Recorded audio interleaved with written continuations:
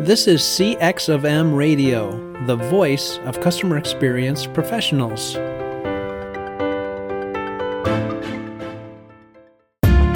Welcome to another episode of Press One for Nick. Your host, Nick Glimsdahl, is the Director of Contact Center Solutions at VDS. Through conversations with customer service and customer experience leaders, Nick and his guests exchange insightful stories, best practices, and invaluable lessons they have learned along the way. Welcome to the Press One for Nick podcast. My name is Nick Glimsdahl, and my guest this week is Colin Shaw. Colin Shaw is an original pioneer of customer experience, and LinkedIn has recognized him as one of the world's top 150 business influencers, which is a big deal in my book. Colin's company, Beyond Philosophy, LLC, has been recognized by the Financial Times as one of the leading management consultancies in the last 4 years. He's also the co-host of the highly successful Intuitive Customer Podcast, rated in the top 5% globally, which I highly recommend you check out because I do myself. Last, Colin has authored 7 best-selling books on customer experience and marketing. My favorite is The Intuitive Customer, the 7 imperatives for moving your customer experience to the next level. Colin, welcome to the Press One for Nick podcast. Thanks for having us on, Nick. It's I've been looking forward to this. So yeah, all good to be on. So the first question I have for you is, and I ask every single guest, is what's one thing people might not know about you?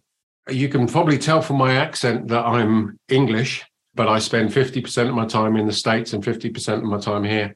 I'm a season ticket holder at Luton Town Football Club or Soccer Club. And so when I'm in England, I go and watch them play, but they don't have a lot of fans. So I'm unusual in that respect. Sounds like you need to work with them to improve that fan experience and drive more engagement to the experience. Yeah, no, it's the type of club. Whereas when you phone them up and say what time's kickoff, they say what time can you get here?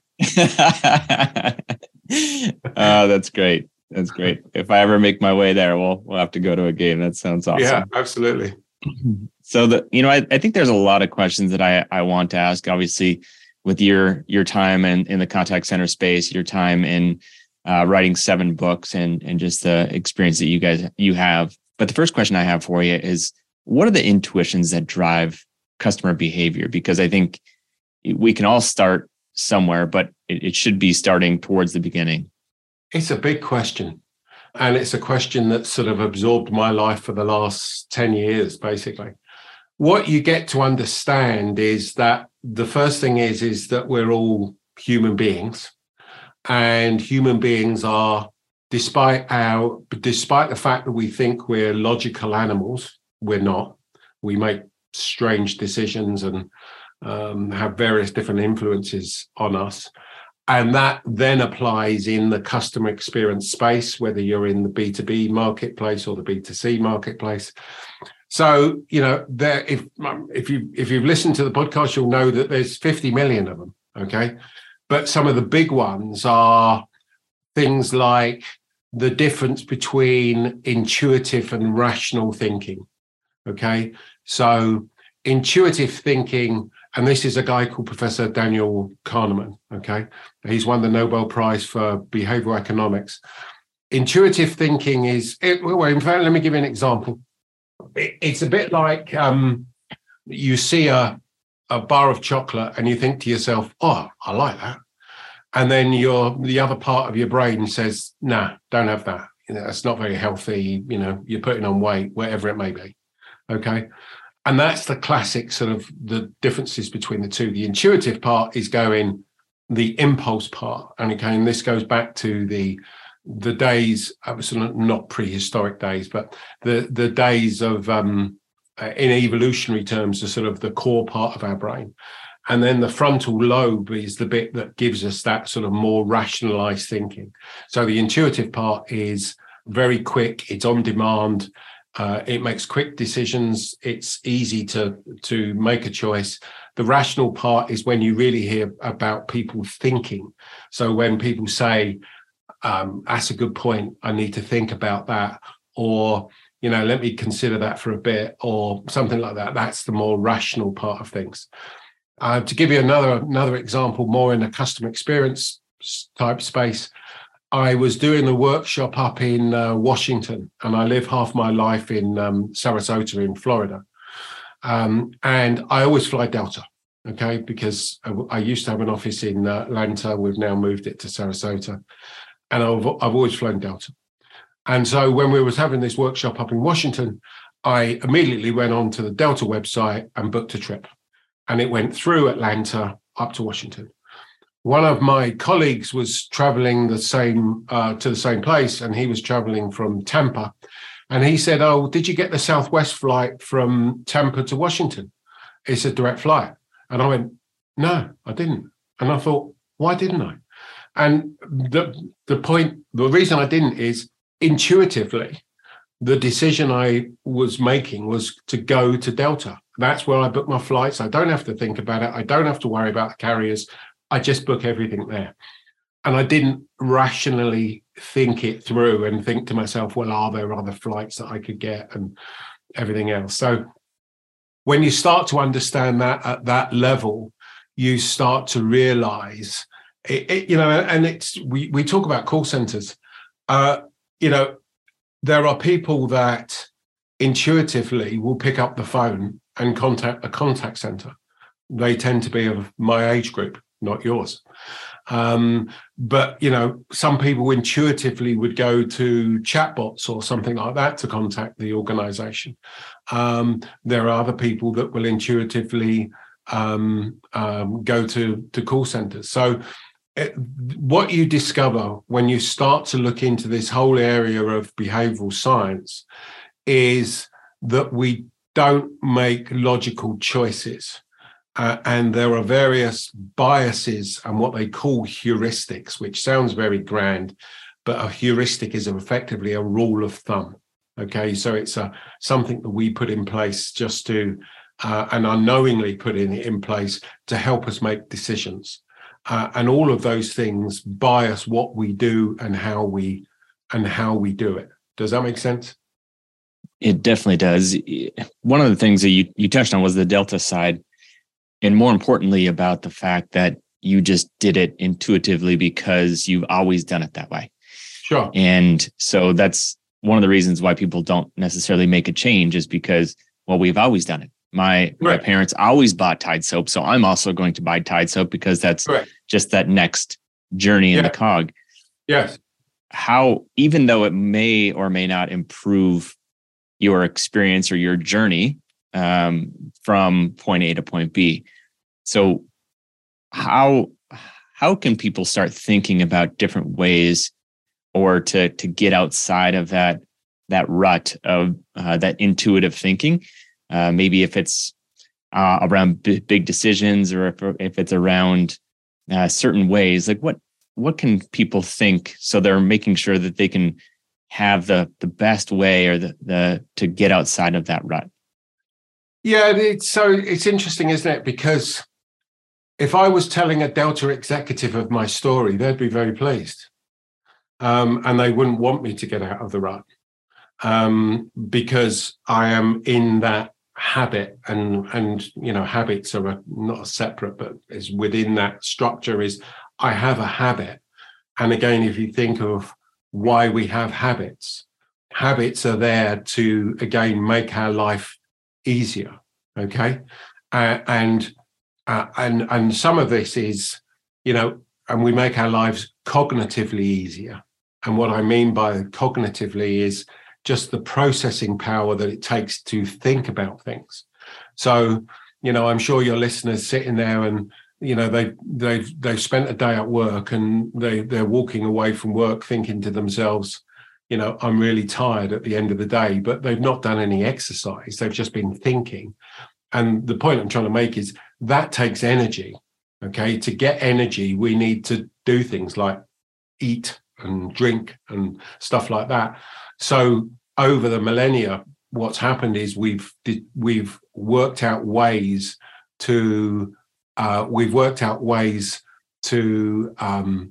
not use much energy. So hence intuition and habits, etc.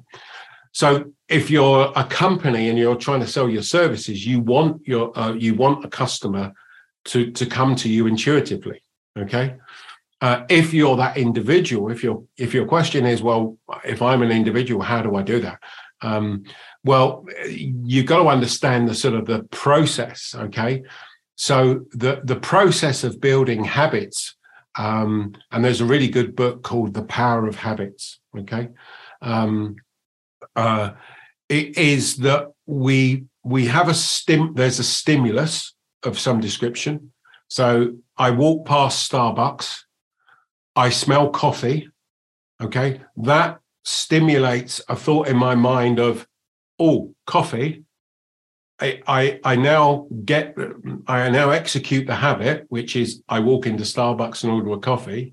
I now get the reward, which is drinking the coffee, okay? So, what ways can you interrupt that? Well, again, if you walk down an aisle in a grocery store, you'll see promotional ends where they are with big banners and stuff like that, where they're trying to interrupt the habit of going down and buying a tin of beans, or me getting the same tin of beans every time. And there may be a big promotional end with it. So you're doing something to try to interrupt that habit, or to just notice that I've just smelled coffee, therefore I'm going to go into Starbucks. Actually, no, I'm not. But that's the rational part of your brain going, nah, you're not going to do that, Colin. Okay. Because effectively the rational part of the brain can override the intuitive part of the brain. Okay.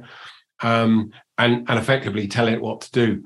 In many circumstances, the interesting parts become that there are times, and again, I'm sure everybody's felt this, where, particularly if you're tired at night or, you've had a busy day and the intuitive part of your brain goes, oh, I'd like a bar of chocolate. Yeah. And the rational part of the brain goes, I just can't, I haven't got the energy to argue with you. Just have the bloody thing, And again, that's where, that sort of lack of habit starts to, or lack of the interception of the habit. So I guess the point I'm trying to make here is, and if I was to pull this back to customer experience, I would be saying, identify the stimulus for the habit. So if you are in the call center environment, if a customer is automatically contacting you and you would prefer that they went through a different channel, what's the stimulus for them to make that call to you? And what is it then you can do to intercept that call? And you're seeing some of that in some of the IVR systems that they've got now, where they're saying, hey, you can do this online a lot, faster, et cetera, et cetera, et cetera. I'm never sure if I actually believe that, to be honest with you, but that's a different subject. But you get the idea. They're at least trying to put some form of stimulus in there. So a long answer, but I hope that answers your question. It definitely did. So are you saying that it takes more effort to be rational than it does to be intuitive? Yes, it absolutely does. So the intuitive system is an always-on system. It's there. It's working all the time to be able to make choices. When somebody says, I need to think about that, that's when you start, if I said to you, tell me what 2 and 2 is, you'd say 4. If I turn around to you and said, tell me what 237 times 694 is, that takes a hell of a lot more work. And I don't know the answer to that myself.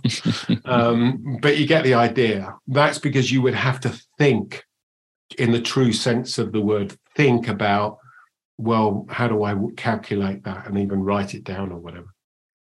Seems like you have to think about it, process that, and then act upon it. Yeah, it's whether, I guess to a certain extent, Nick, it's like the processing is automatic in the sense of the intuitive, okay? It's automatically done.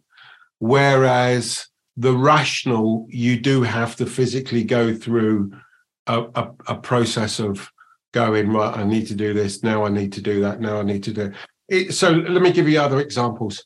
It's a bit like when you when you learned to type. Okay, we weren't born with the ability to type. We had to learn it. Okay, but in those early days, you would just use two fingers and work out where it is. Now people type without thinking about it. It's an intuitive act. It's a bit like you drive home at night, you walk through the front door and you think, I don't remember driving home. I was listening to your podcast, or I was thinking about something else, but I'm driving at the same time. So you're effectively then being driven. The scary thing is you're being driven home by your intuitive system, and you're not thinking about it. Have you ever? This always gets me. Have you ever gone to go somewhere and then you found you're driving in the wrong place? You've gone on a Saturday. You've gone to go somewhere and you've ended up driving as if you're driving to work, and you think, well, how am I doing this? That's your intuitive system. Yeah, that's so fascinating. And yes, I think all of us have either been part of listening to a podcast or a song, or somebody's sitting next to us and all of a sudden we take the wrong exit, or we continue to drive it where we should not have. But yeah, I think that's so fascinating. And for my listeners, if they want to learn more about that, go back and listen to your podcast. But, one of the things that I had thought of too is our gut intuition, our that feeling. And I think you've talked about it a little bit, of walking down a dark alley or seeing somebody that you're not sure that you can see their face. But the question I have for you is, are our gut truth tellers or not? Or are they really just kind of, is it like a shield where it's kind of blocking us from that danger, or are they setting us up to fail? These are two good questions, mate. So let me try and sort of start at the beginning. Again, if you think about your gut, so your gut reaction to something or your gut feeling, and you think about the phrase, it's a no-brainer. That's effectively saying it's intuition. I'm using the intuitive part of my brain. It's a no-brainer. Effectively, I don't have to think about it. It's obvious. Okay. And so that's your gut. The interesting bit then becomes, how did you get to that gut decision? Okay. Now, some of what you described is that, I don't know, if we go to, we'll walk down a dark alley. Well, some of that is actually inbuilt into us because we humans and animals have been built up to protect themselves. So, we have a natural adversity to snakes and stuff like that, But when you then start to think about your gut is based upon the experiences that you've had and you forming an opinion. So let's go back to soccer. When I'm watching Luton play, and even, obviously this applies to customer experience as well. So in fact, let me give you an example of this. The other day I was on the tube going into London, and it said, there is a good service going into London, okay, on all the banners. And I thought, what's good? What do they mean by good? I mean, and who's defining good? Because I've just been down to London and back. I wouldn't define that as good. I would define it as okay. I would define it as it's what I expected, but I wouldn't define that as good, So what does good mean? Does it mean that the trains went faster? Does it mean they, etc.? So again, if you go back to what I was just about to say about the soccer, how do I know when Luton have had a good game? Yeah. How do I know when they played well? Well, because I've been watched soccer for years and years and years, I've got a view as to what a good game looks like and playing well looks like. I've got opinions that I formed that are all within our memories and everything else. about what that looks like. So when somebody says to me, when I come home at night and my wife says to me, Colin, what was the game like? Was it a good game? I go, within a second, I go, yeah, it's a good game. Yeah, we did well. Now, I'm using all the experience and the knowledge and all the bloody games that I've watched to make that assessment. Same applies, again, with a customer experience. Same applies with a contact center. I'm phoning a contact center. I know what a contact center does. I've been through 50 million of them. I know whether this is going to be a good experience or not. I know what to expect. And at the end of it, when I'm, interestingly enough, giving my score, if I then get a survey through, then I'm basing it, it's going to be my gut reaction based upon all of those things. So I like how you brought it back to the contact center, because everybody's perception is their own reality. Yeah. And based off of the experience they had with that company, their last best experience of a previous company, or their current experience today. And it's interesting that sometimes you can make a better experience. Everybody wants to say, how do you make this the experience that they have today, regardless of how they interacted or felt prior to that interaction? How do you make them talk about you at the dinner table in the best way? Yeah. And I think that's interesting. And the reason why I think that is interesting is because with the customer satisfaction score, and specifically around it's right now, I think the data has showed, which I think I've read on one of your articles, it's at a 17-year low. Yeah. And so somebody's perception about their company based off of expectations or based off of their own reality. What's the reason why it's at a 17-year low today? So the immediate answer that everybody gives is, well, it's down to COVID. And and not just me, but if the stat you're quoting from is from the American Customer Satisfaction Index, and it's something I've been following for years. It started in 1998, if my memory serves me correctly. And it looks across many different organizations. It gets quoted by organizations as to how their customer sat is, basically. And one of the things that they talk about is the fact, and in fact, we had the president on our show, and in fact, he's coming up again shortly. One of the things is that only a third of organizations have improved their customer satisfaction at all between 2010 and 2019. So 2010, 2019, only a third of organizations have improved their customer sat. So that means 2/3 haven't. And that was pre-COVID. Okay. That is before during all the focus on customer experience. And I've been doing this for 20 years. That has been with all of the purchasing of the voice of the customer software that everyone's buying. And I'm not saying they shouldn't buy it, by the way. I'm just trying to point out that, only a third of organizations haven't. And I think that if I was to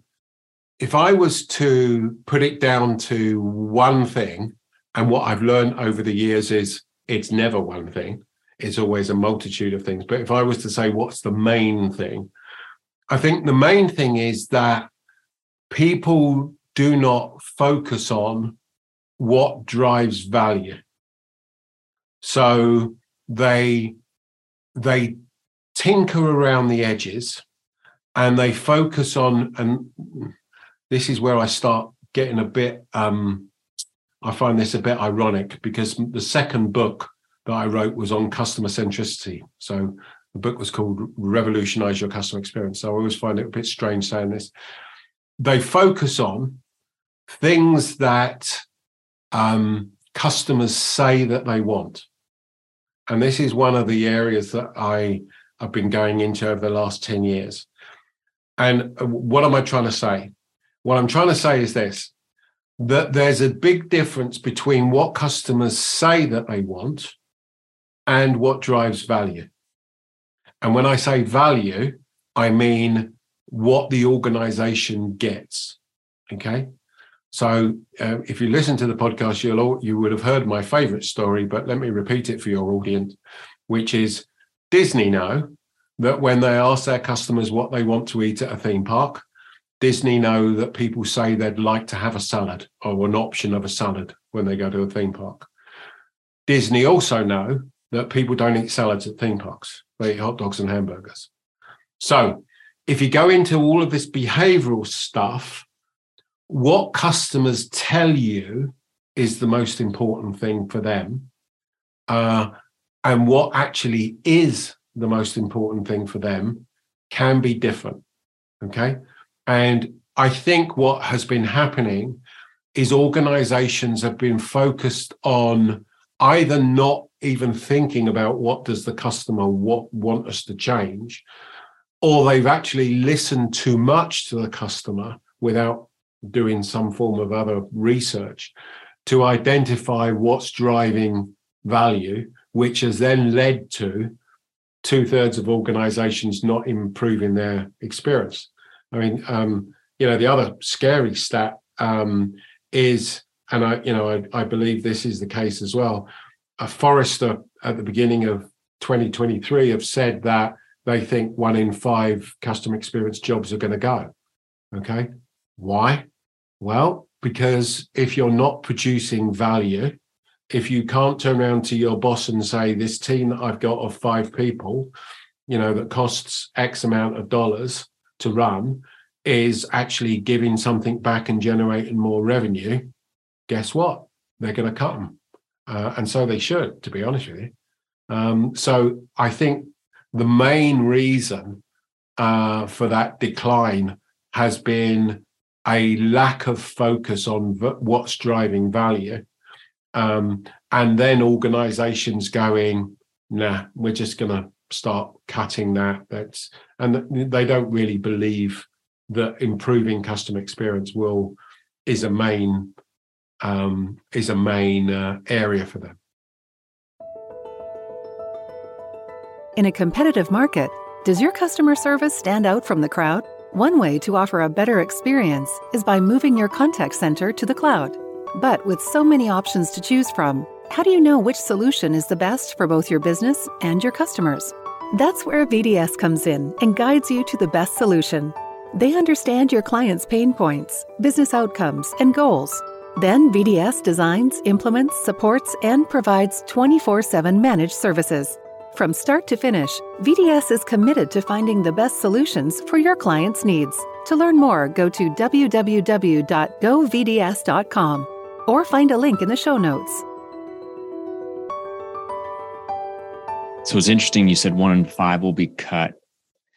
I feel like that's true, but I'd like to hear your reason why you think. Is it have to do with that they're in their own little bubble and they're saying they have this little magic wand and they're saying everybody needs and wants CX. So we want to improve the customer experience. We want to do these things, the pixie dust and fairy tales. Is it because they don't align it with business outcomes? And so they're not communicating back and forth with the leadership and what they're measured on? Or is it something else? I think the answer to that is yes. So it's all of those. So for me, it is them. So, and to be fair, I mean, I had this job 20 years ago when I used to, before I started Beyond Philosophy, I was working in corporate life, running call centers for British Telecom. Okay. So I used to have 3,500 people in contact centers that I used to lead.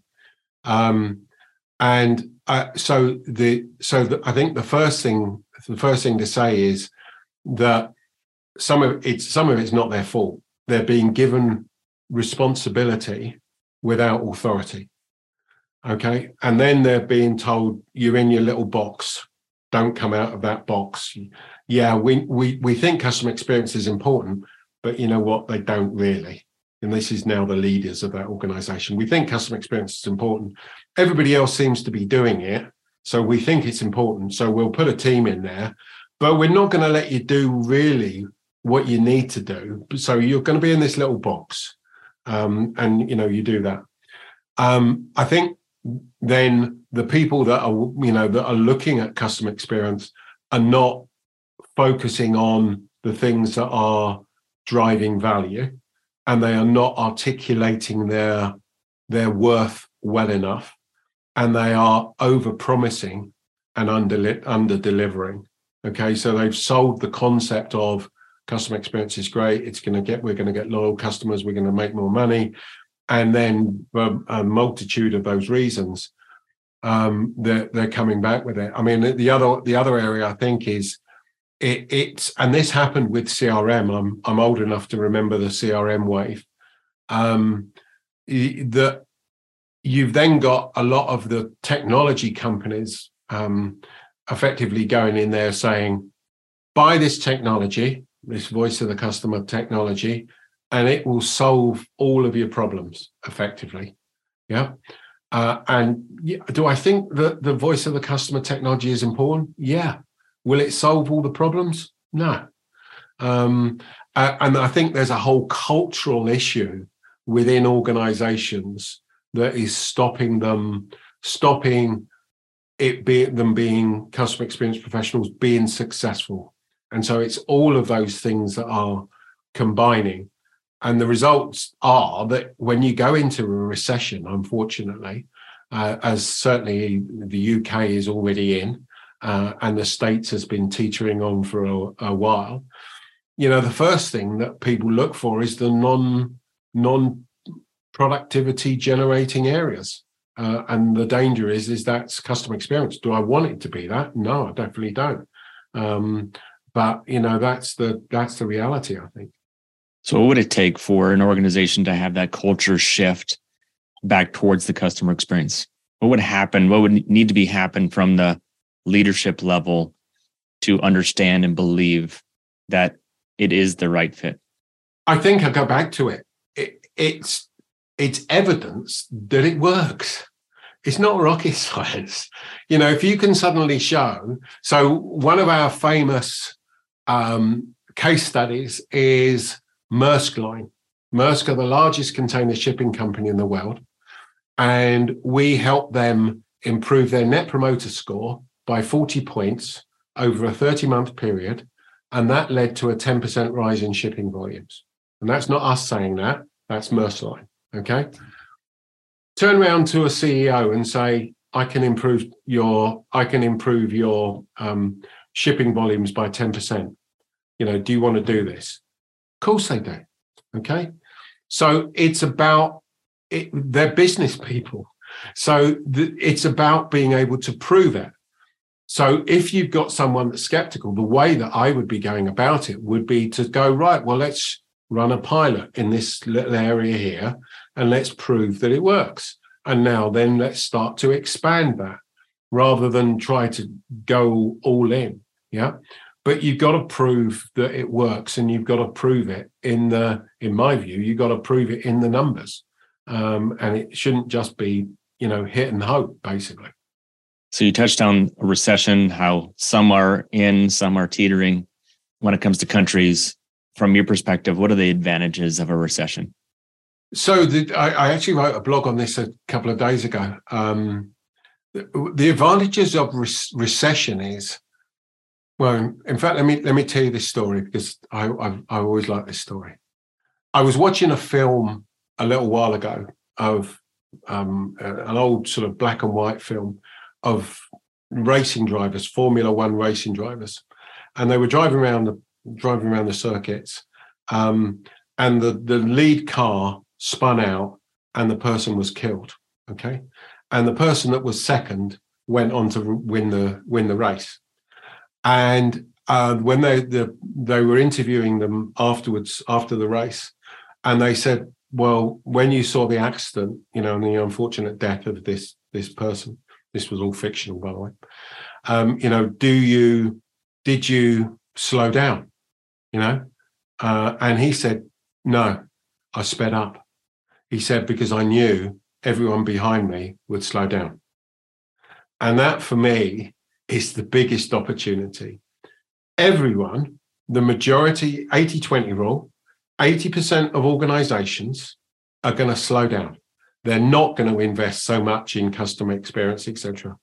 Now is the time to invest, because now is the time that everybody else is cutting back, 17-year low, etc.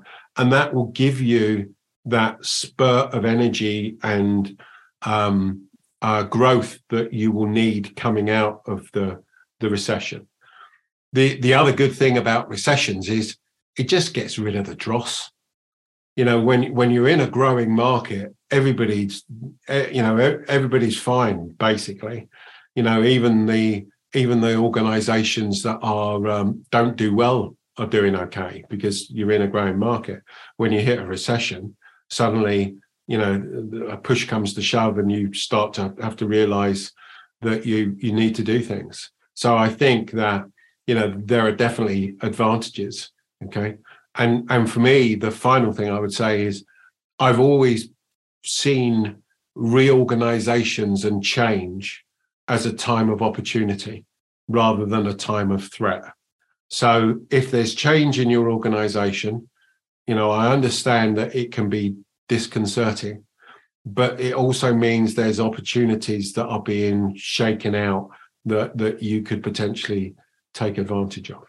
Well said, and completely agree on your statement there. So I wrap up every podcast with 2 questions. And the first question I have for you is, what book or person in customer service or customer experience has influenced you the most in the past year?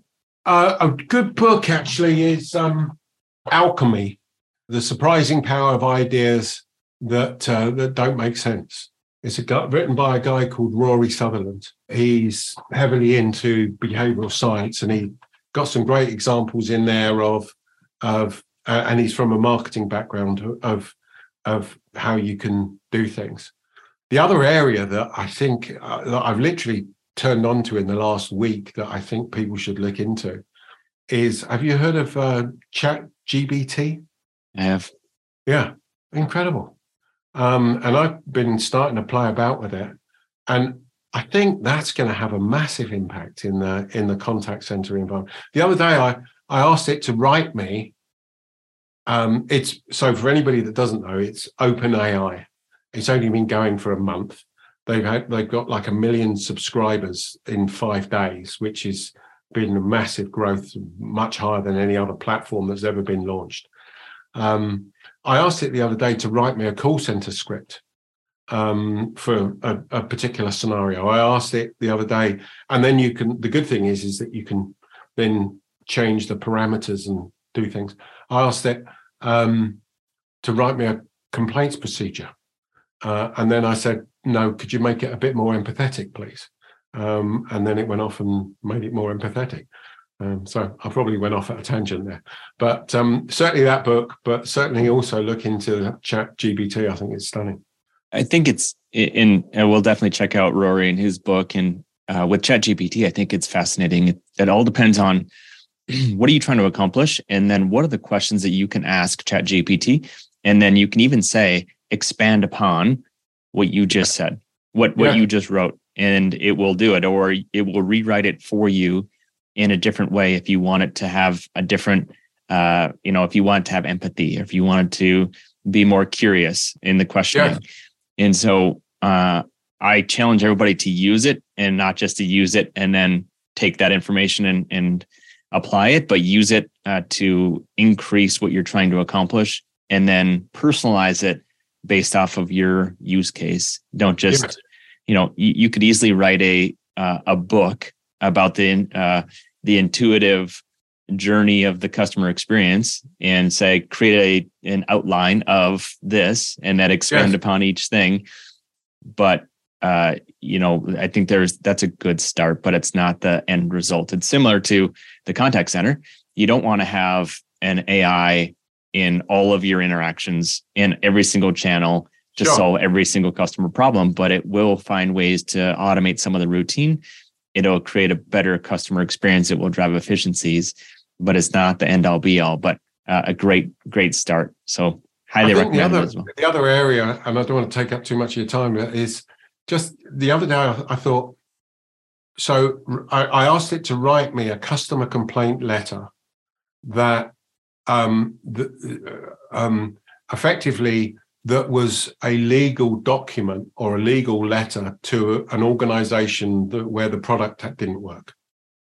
So the implications for me then become, the danger is organizations are going to get a lot more of those types of letters. So again, then you get into, well, how do you actually deal with them?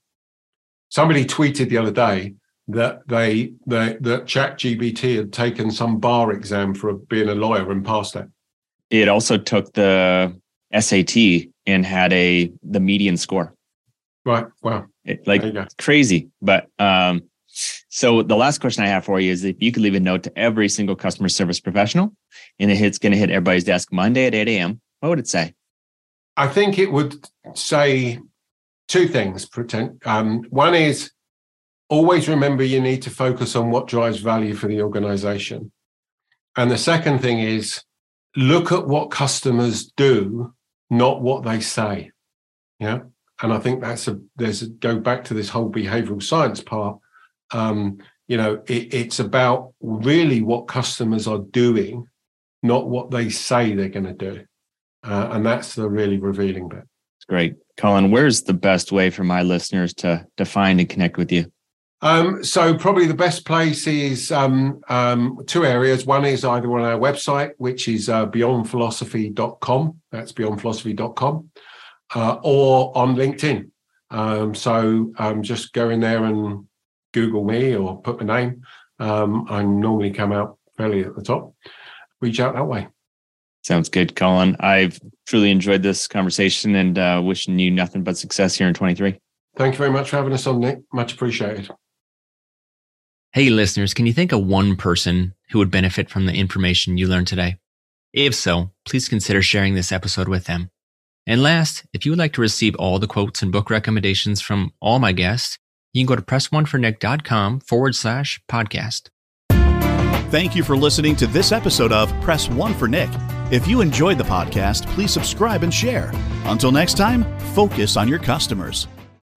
Thanks for joining us for this session of CX of M Radio. Be sure to rate, review, and subscribe to the show, and visit cxofm.org for more resources.